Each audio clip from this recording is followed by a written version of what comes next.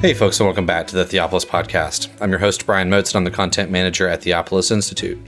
We at Theopolis train men and women to lead cultural renewal by renewing the church. Participants in our programs learn to read the Bible imaginatively, worship God faithfully, and engage the culture intelligently. In this episode, we are continuing our Friday series with James Jordan as he walks through the book of Romans, and today he's going to be in chapters 6 and 7.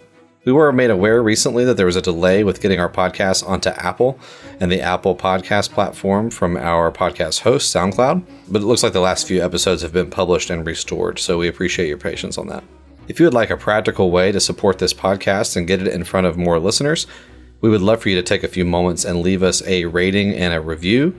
That goes a long way in bumping us up in the ratings and will help more and more listeners find and appreciate the Theopolitan vision and Theopolitan approach to Bible, liturgy, and culture. So we invite you to do that, and we really thank you so much for taking the time to do so.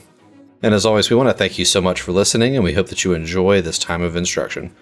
And here is James Jordan discussing the book of Romans, chapters 6 and 7.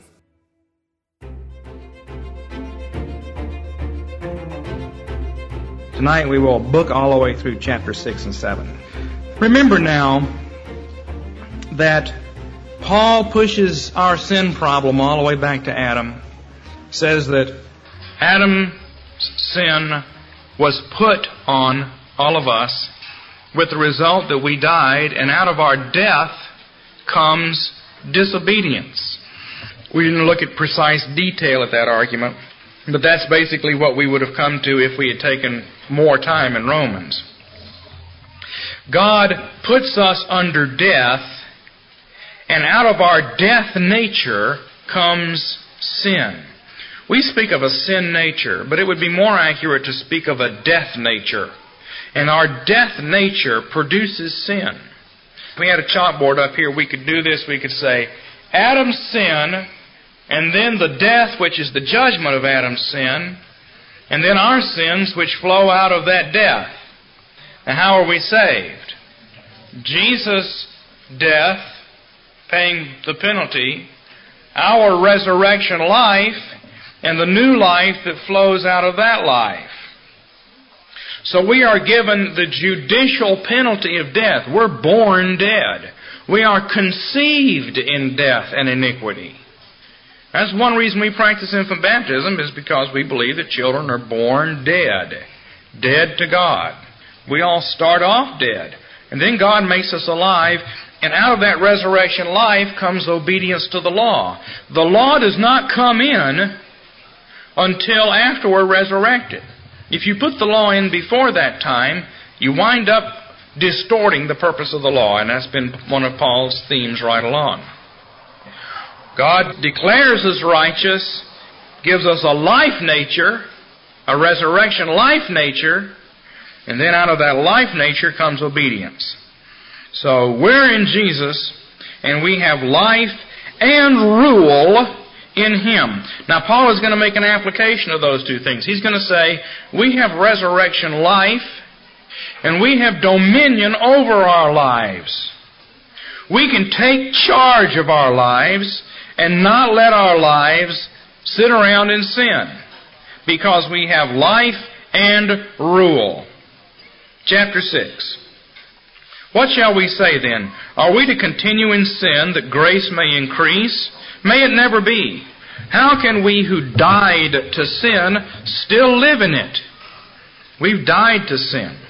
Do you not know that all of us who have been baptized into union with Jesus Christ have been baptized into His death? Therefore we have been buried with Him through baptism into death, in order that as Christ, the Anointed One, was raised from the dead through the glory of the Father, we too might walk in newness of life. For if we have become united with Him in the likeness of His death, surely we shall also be united with Him in the likeness of His resurrection. Knowing this, that our old person was crucified with Him, that our sin body might be nullified, and that we should no longer be slaves to sin. For he who has died is freed from sin. Now, if we have died with Christ, we believe that we certainly also live with Him, knowing that Christ, having been raised from the dead, is never to die again. Death is no longer master over Him. For the death that He died to sin once and for all, but the life that He lives to God. Even so, consider yourselves, reckon yourselves dead to sin, but alive to God in Christ Jesus. Okay, another dense passage, and we won't look at this in quite as much detail as we have before. His point is, we were put into Jesus at our baptism. And Jesus died. And the reason death is so important in the plan of God, the reason death takes care of sin, is that death destroys sin. Jesus, who knew no sin, was made sin for us. All of our sins were put on Him, and when He died, that destroyed sin. When He comes to life again, we come to life with Him. So He says, just think about it now. If our sins have been destroyed in Jesus Christ, if we are free from that old life, then why should we live that way? Now, the contradiction, the horrible thing is we do tend to live that way still because we are in between being resurrected and being resurrected. We've had a preliminary resurrection. We have a final resurrection left to look forward to. But He says, reckon that you're dead to sin. Consider that you don't have to sin. When sin says, come here. That's what sin does. It says, come here. Don't you want to sin? Don't you want to do what's wrong? Don't you want to disobey? Don't you want to sneak that cookie? Don't you want to be bad? Then you say, no. And that's that. And you can say no because Jesus has been raised. I love microphones. I'm not the only one who does. Now, He says that baptism is a picture of this. It's not that we go down underwater and come back up, because people weren't even buried that way in the ancient world. They were buried in the sides of hills and caves and tombs. But that baptism signifies being united to Christ. Baptism is water that comes down from above where Jesus is and links us up with Him. And it links us up with His death, so we get the benefits of His death. And it links us up with His burial, so that we're dead. Our old person is dead. And it links us up with His resurrection, so now we have life. So instead of a death nature and a death body being inside of us, and a sin body and a death body inside of us that is causing us to sin, and we can't do much about it because we don't have any grace. Now we have essentially the true you is a life body down inside, a life nature, a resurrection life nature, linked up with the power of Jesus Christ by the Holy Spirit, as He will say in chapter 8. And out of that can come obedience to the law. That's where the law is going to come in. Now, continuing in chapter 6, verse 12. Therefore, he says, do not let sin reign in your mortal body, that you should obey its lusts. Now, let me say a word here about the body. When you read about the body in the Bible, sometimes it primarily means this. But we use the word body to speak of the body politic, and the Bible implies that as well. When you get married, the woman says that she will obey the husband. The husband says, with my body I thee worship. I know you don't say that in your ritual, but that's the old ritual. And what it means is, with my entire estate I will serve you. Now that's the swap out, you see. If the wife is going to obey this guy, which is kind of dangerous and scary to think about, then the guy has to say, everything I have I will use to serve you. Now that makes it even. Okay? Sometimes we talk a lot about submissive wives, and we don't talk enough about the fact that husbands are slaves to provide for their wives. With my body, with my estate, with everything I am and have, I will worship you, which is the old word for I will serve you. I will put it all at your disposal. Now, when he says here, don't let sin reign in your mortal body, it's not just that sin is in my body. Sin is in my life. Sin is in my house. Sin is in what I do. Sin is in my job. Sin is in my thought life. Sin is in my hand life. Sin is in my foot life. In the Bible, you circumcise the four horns of the human body. The four horns of the man's body. Does anybody remember from 2 years ago what the four horns of the altar of the human body are? I know you don't want to say them out loud.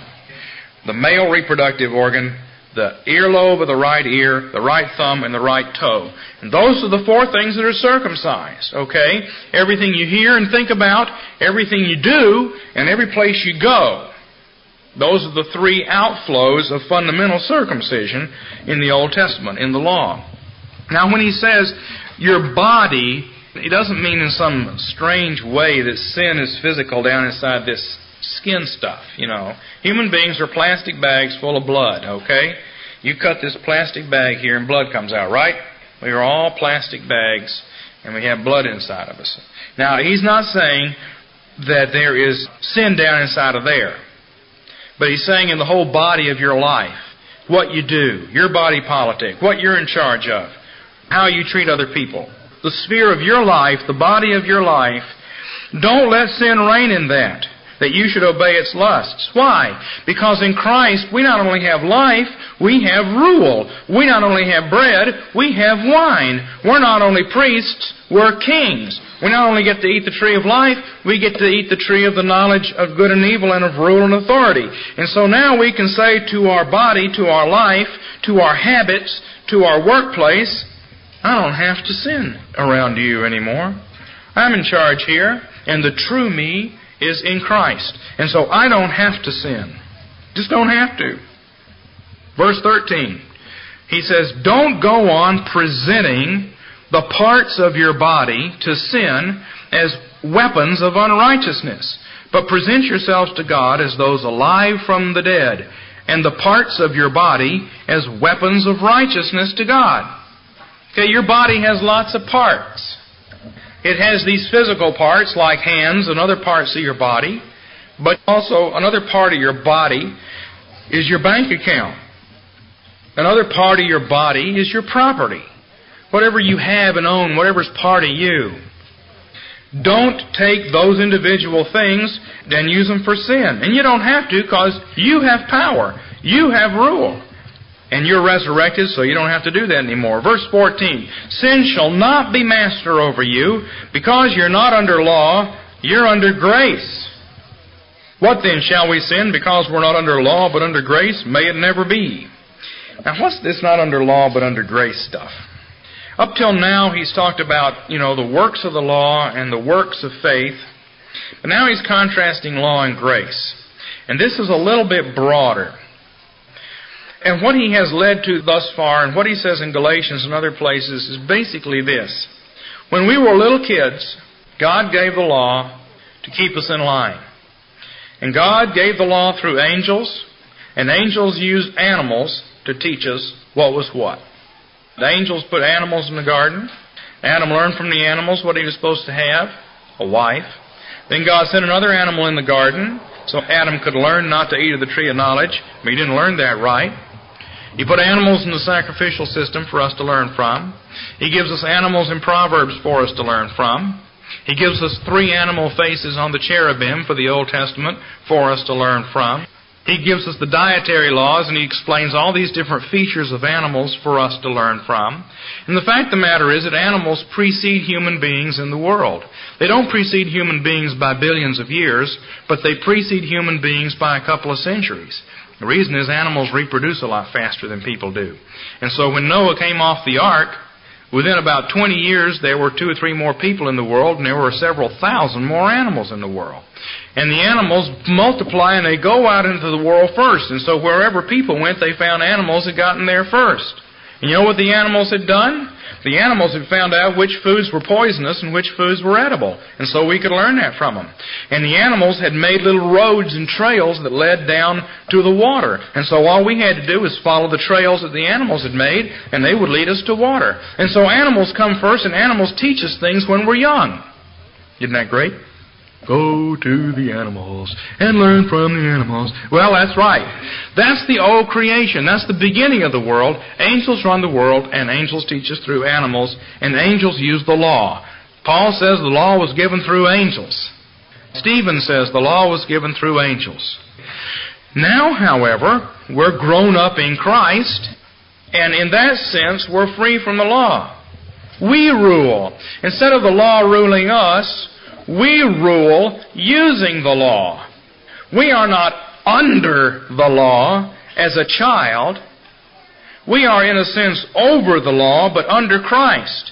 And the law is no longer over us, telling us what to do in that sense. And I know you just have to kind of imagine this analogy, because in practice, in a sense, we do look to what God says and do it. But considered as law, just as a separate thing, the law is not over us telling us what to do. Instead, Christ is over us. We're in law to Christ, and we look at the law, and we use it to exercise dominion. And Paul says, well, if that's true, maybe we can just change the law. Maybe we can just decide, since we're in charge, that we can sin. And maybe now it's okay to commit adultery. Paul says, are you crazy? What then? Shall we sin because we're no longer under the law, but we're over it and under Christ? Can we change the law? And he says, are you nuts? May it never be. If you change the law, if you fool around with it, the only reason is because you're in sin. If you love Christ, you'll want to do the law. Even if you're no longer under it, you'll want to do it. And if you don't want to do it, you aren't saved. Now, let me just read to you Galatians, where Paul makes this same point, because he expands on it there, and rapidement, we'll just run through it. Galatians 3:23 and following. Galatians 3:23. Before the faith came, before Jesus came, in other words, we Jews were kept in custody under the law, being shut up to the faith that was later to be revealed. Therefore, the law became our schoolmaster to lead us to Christ, that we might be justified by faith. But now that the faith has come, the new covenant has come, we are no longer under a schoolmaster. The law as schoolmaster is no longer over us. For you Gentiles are all sons of God through faith in Jesus Christ. For all of you were baptized into Christ, have clothed yourself with Christ. There is neither Jew nor Greek, neither slave nor free man, neither male nor female. For you Gentiles are all one in Christ Jesus. And if you Gentiles belong to the Anointed One, the Messiah, then you Gentiles are Abraham's seed, according to the promise. See, this is very similar to what we've already looked at. And now I say, as long as the heir is a child, he does not differ at all from a slave, even though he is potentially the owner of everything. But he is under guardians and managers until the day set by the Father. So also we Jews, while we Jews were children, were held in bondage under the fundamental principles of the world.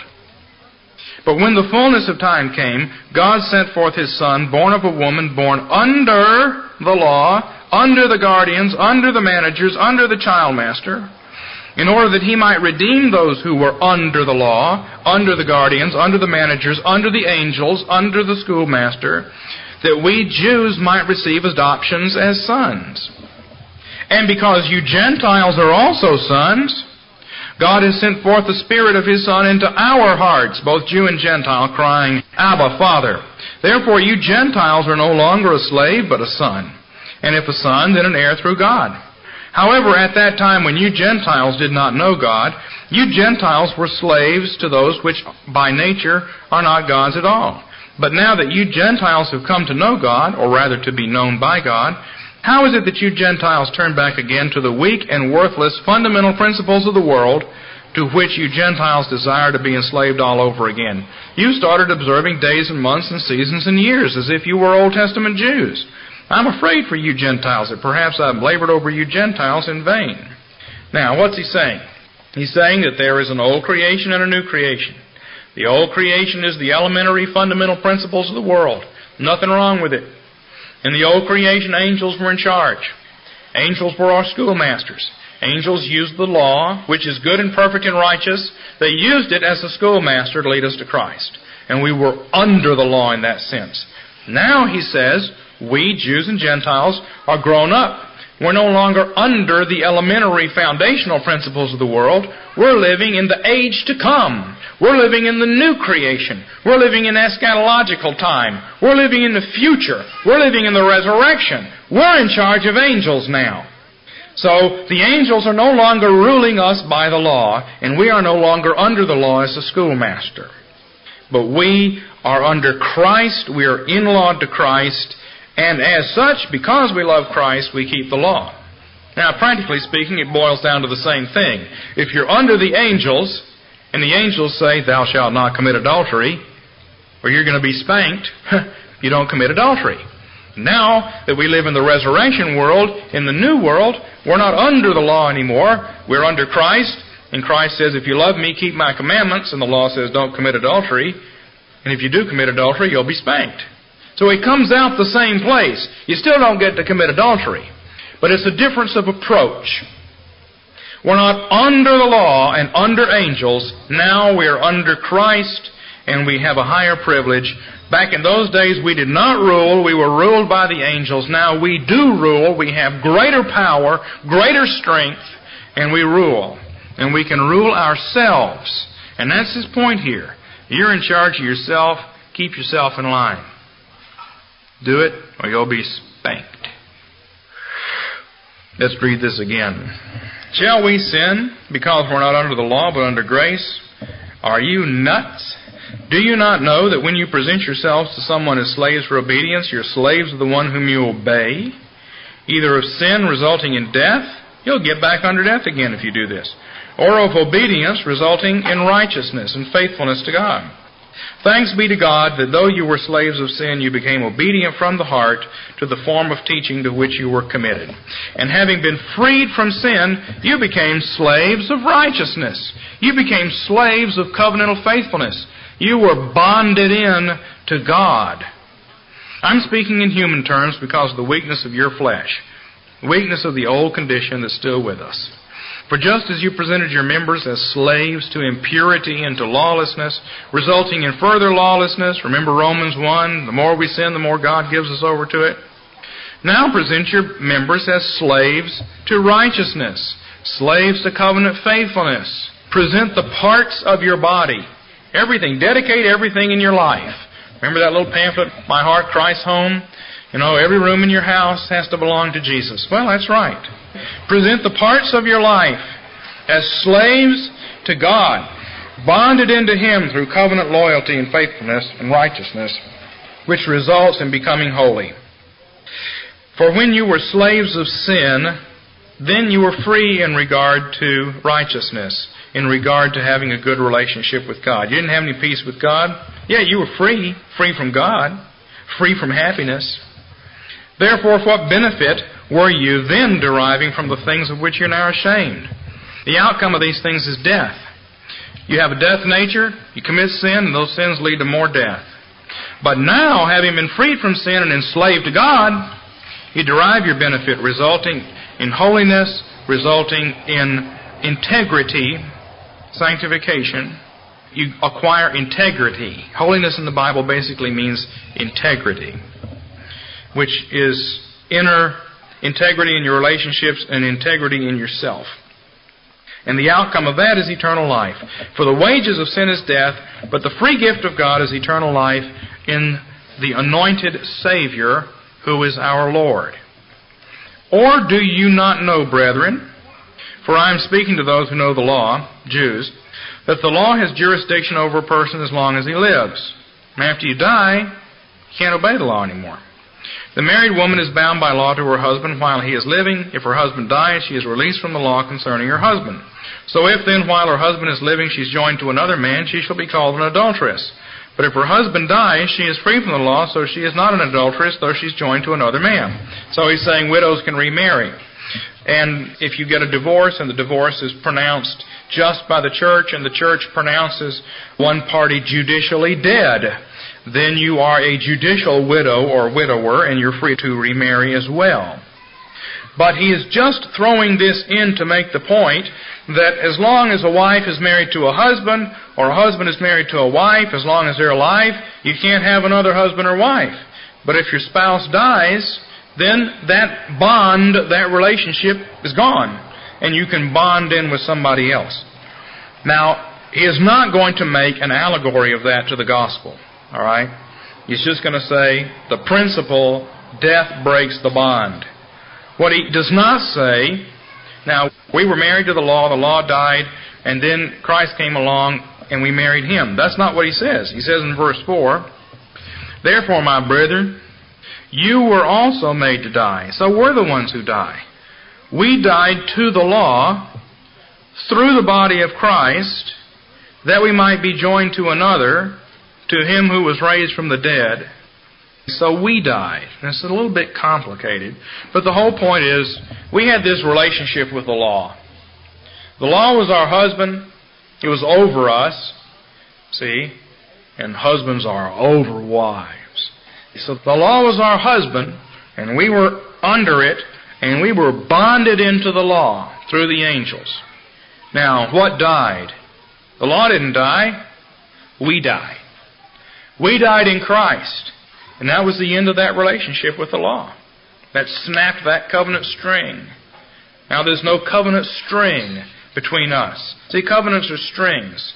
You have a red string between you and your spouse, a bunch of yellow strings down to your kids, absolutely white rainbow string up to the three persons of God, and you have purple strings out to various friends, brown strings to your boss. We have strings, okay? Covenant strings. Some are stronger than others. If a string breaks, we don't really notice it. Some strings, if they break, we grieve and mourn. We had a string connecting us to the law. It was a rubber band. We try to get away from the law and we get snapped back. But now it's gone because we died. Now we came back to life again, and, well, suddenly we get a string with Jesus and we're married to somebody else. That's the picture. We died and came back to life again. The law is still there, but it's no longer our husband. It's our tool. We are no longer under law. We are over law, and we use the law as a tool. Let me explain something to you. In the Old Testament, the angels used the law as a tool to train us up.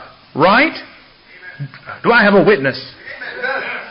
The angels used the law as a tool to train us. Angels rule the world. Now who rules the world? You do. God does always rule the world. Now Jesus rules the world, and with Jesus, we rule the world because we're His wife. We sit right next to Him on the throne.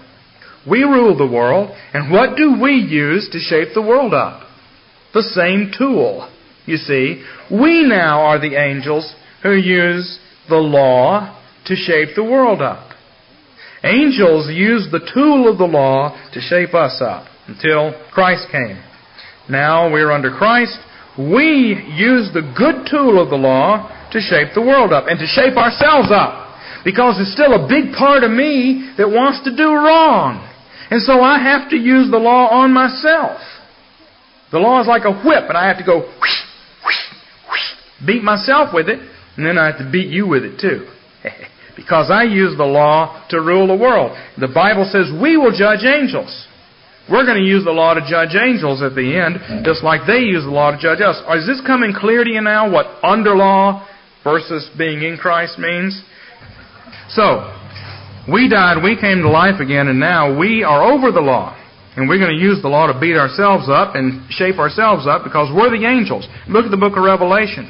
The pastors of the churches are called angels. We're the angels now.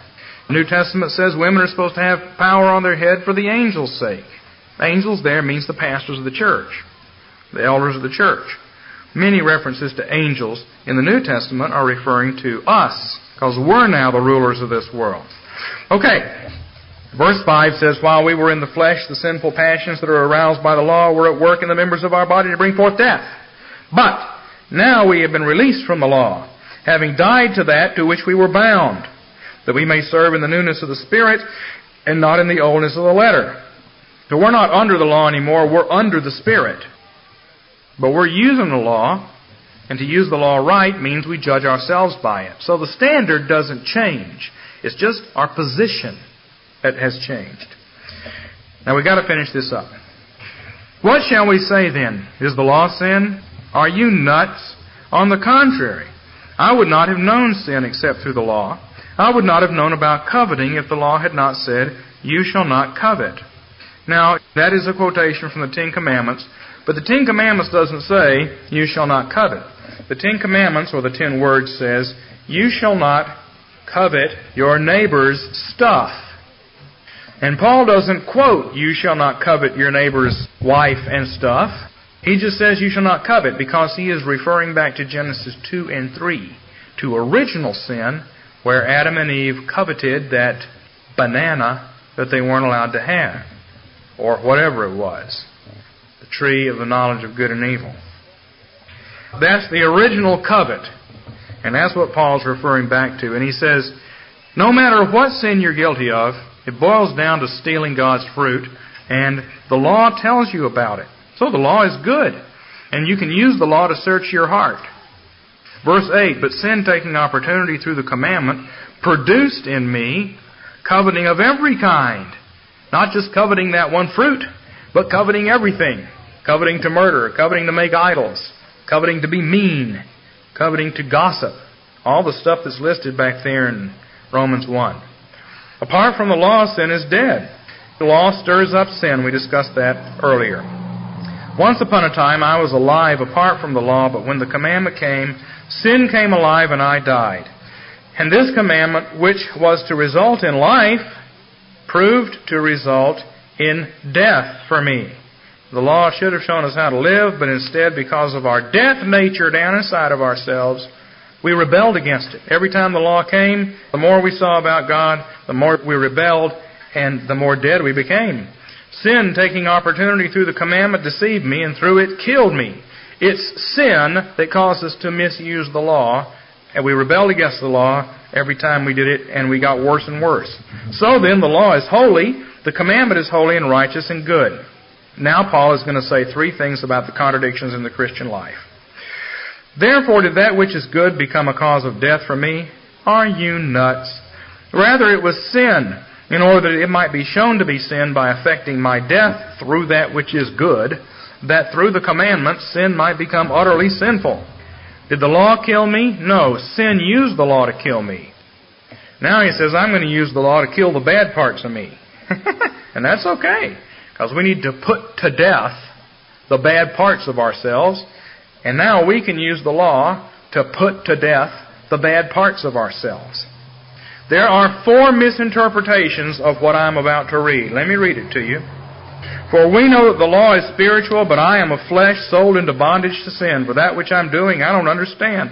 I'm not doing what I'd like to do. I'm doing the very thing I hate. But if I do the very thing I don't want to do, I agree with the law that it's good. So now no longer am I the one doing it, but sin that indwells me. Then he says it again.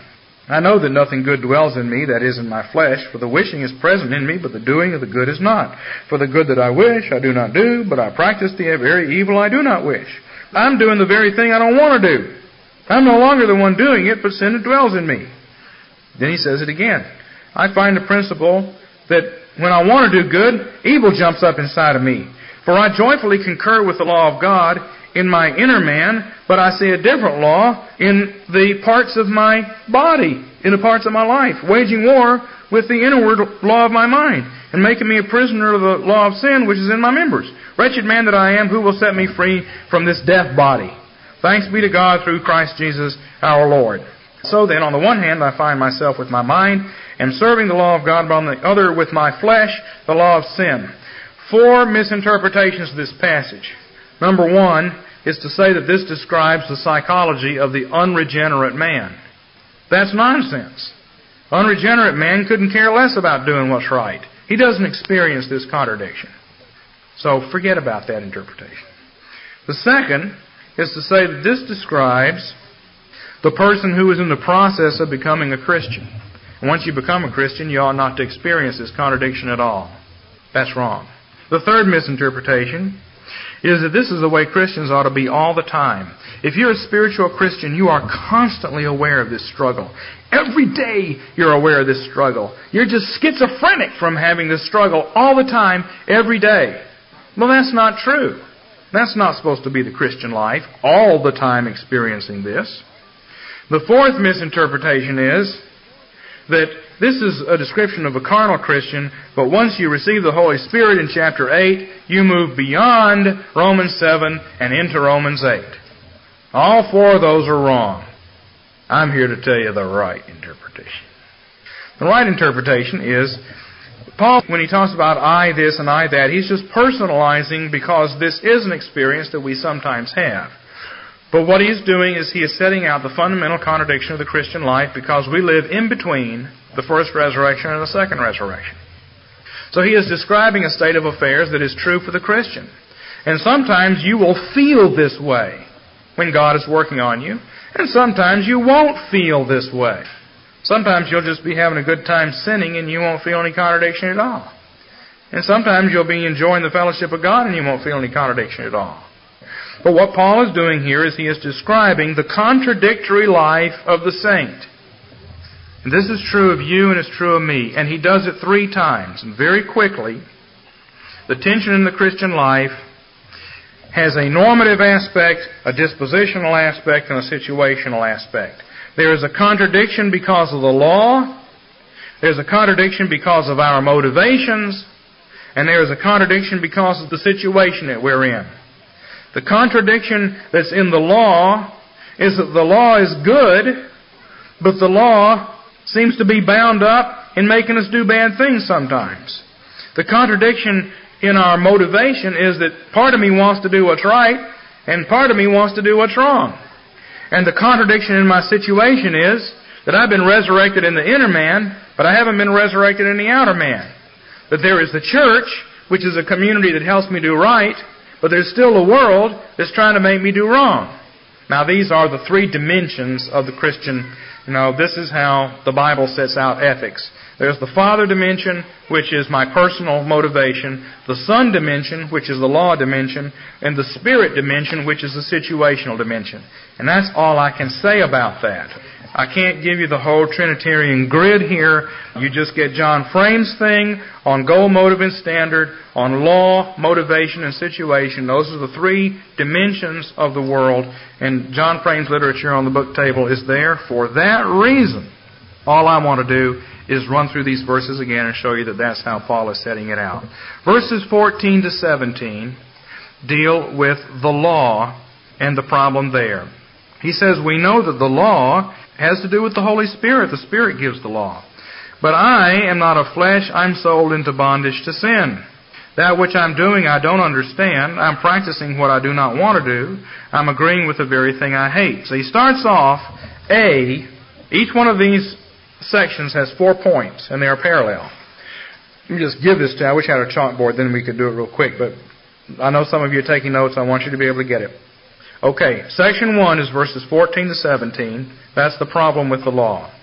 A is verse 14, and that is the problem of indwelling sin. B is verse 15, which is the contradictory life of the Spirit. C is verse 16, which is the comfort of the gospel. And D is verse 17, which isolates sin from me. So A, verse 14, we know the law is spiritual, but I am a flesh sold into bondage to sin. So my problem is, I'm not responding to the law the right way. B, the contradictory life of the saint, verse 15. What I'm doing I don't understand, for I'm practicing what I'd like to do, but I'm doing the very thing I hate. Contradiction. Schizophrenia. Christian schizophrenia. C is the comfort, verse 16. Well, now look, if I do the very thing I don't want to do, then I'm agreeing with the law that it's good. So I'm on the law's side. At least the fact that I've got this contradiction means that I love the law. Even though I want to sin, I love the law because I can see that it's good. I'm agreeing with it, so that comforts me. And D, so I can separate myself from the sin tendency, isolation of sin. Verse 17, so now no longer am I the one doing it, but sin who dwells in me. I'm not the one doing it, but somehow or other there's a part of me called sin that's doing it, but it's not the real me. That's if we analyze the law and how we relate to the law. Now, secondly, verses 18 to 20 deal with my attitude, my motivation, my disposition. A, B, C, and D. A is verse 18. This is the problem. I know that nothing good dwells in me, that is in my flesh, for the wishing, my motivation, the wishing is present in me, but the doing of the good is not. So my problem is I want to do right, but I can't. It's not the law, it's my desire. Verse 18, that's the problem. Verse 19 is B, gives us the contradictions. For the good that I wish, I do not do, but I practice the very evil I do not wish. Schizophrenia again. C and D are both in verse 20. But if I'm doing the very thing I do not wish, then I'm not the one doing it anymore, but sin who dwells in me. So that's my comfort and the isolation of sin. The true me wants to do right. Sin is a problem that I can beat down by claiming the resurrection, using the law to scourge myself, mortifying the flesh, and living to righteousness. Finally, number 3, and we're done. Number 3 is the situational problem, verses 21 to 25. A, in verse 21, describes the problem. I find then the law, or principle, that when I want to do good, evil is present in me. Now, sometimes that's very real. You ever notice that, you really decide to make an effort in your life to shape something up, and you feel as if all of a sudden this volcano of bad attitudes suddenly appears in your life? It seems as if when we set ourselves to do something good, that's exactly when evil pops up the worst. Well, he says there's this situation here. Evil is present in my situation when I want to do good. So we've got the problem of evil being present with me. That's the situational problem. Okay, the law, my motivation, I wish to do good, and now the presence of evil in the situation. B is verses 22 and 23, describes the contradiction. For I joyfully concur with the law of God in the inner man, but I see a different law in the members of my body, in my checking account, in my estate, waging war with the law of my mind, and making me a prisoner of the law of sin, which is in my members. How ridiculous. The mind, the head, should judge the body. The head should rule the body. I should use the law to rule my members. But they're revolting against me.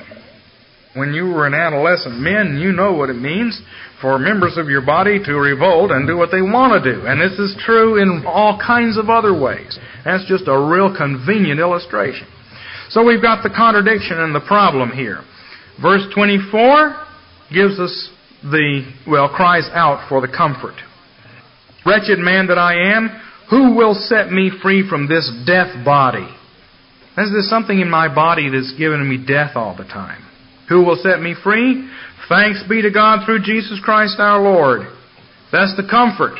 The comfort is Jesus has set me free from the death that's running around in all of my members. So I can beat it down. And so then finally, D, which is the second half of verse 25, is D, the isolation of the sin problem from me. So then on the one hand, I myself, with my mind, am serving the law of God, but on the other, with my flesh, the law of sin. So I've got this contradiction. Do you see, if you took it down and you can study it, you can make just a little chart. The law problem, the motivation problem, the evil in the situation problem, and Paul deals with each one in 4 steps parallel to one another, and I'm not going over it again. It's on the tape, and you can listen to it if you didn't get it down. If you didn't take it down, it's your problem. You're supposed to be taking notes. If you don't have a good enough attitude to take notes when I give these lectures, it's your problem. But I do want to make one other point. Paul is describing here that everywhere he turns, he finds death. Everywhere he turns, he's got this problem. I look here and, God, there's death coming over me. Oh no, there's death attacking me. Death is raging in my members. It's striking me. It's hitting me. It's beating me up. It's attacking me. It's sticking knives into me. What does that remind you of? Well, it should remind you of all the laws of uncleanness in Leviticus 7 through 15. Every time you turn around, you're unclean. And what is uncleanness? Ceremonial death. And death spreads to all men. So if you have a baby, you're unclean. If you sleep with your partner, you're unclean. If you have these issues, you're unclean. If you get white spots on your skin, you're unclean. If you eat pigs, you're unclean. If you eat shrimp, you're unclean. If you eat a roach, you're unclean. Now, I know you kids are out there eating roaches every time you can, but in the Old Testament, you couldn't eat those roaches. So you are unclean. And every time you turn around, you were getting unclean. If somebody died, you're unclean. If you go out to war and fight a battle and kill people, it makes you unclean. You're unclean for a week. Can't go home. The members of your body were constantly ministering death to you. And the people that you were in contact with would minister death to you. And everywhere you turned, death was coming up. Well, we're not under those laws anymore because the angels are no longer telling us to do that kind of thing. But the same principle is still there, because in our lives there are things that seduce us to death, bring us death, and bring us sin. Paul says, the true me is in Christ, and I can fight those things by putting them to death and living a resurrected life. Tomorrow morning in Romans 8, we'll see a lot more about this, but I think we should close now. Let's end in prayer. Father in heaven, we thank you that we can look at our lives and understand what's going on. When we see the problems that we are tempted to sin by all the aspects of our lives, help us to remember that the central core of our lives has been made new in you, and that we have the power now to fight these things down as long as we trust and rely on you to give us the resurrection strength to do it. Now bless us as we have family time and fun around the campfire and as we rest tonight as we sleep. We pray in Jesus' name, amen.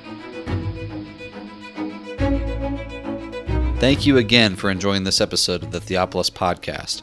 For more information and for more content from Theopolis, you can check us out online at theopolisinstitute.com. We release new articles every Tuesday and Thursday on our blog, so you'll want to make sure to look out for those.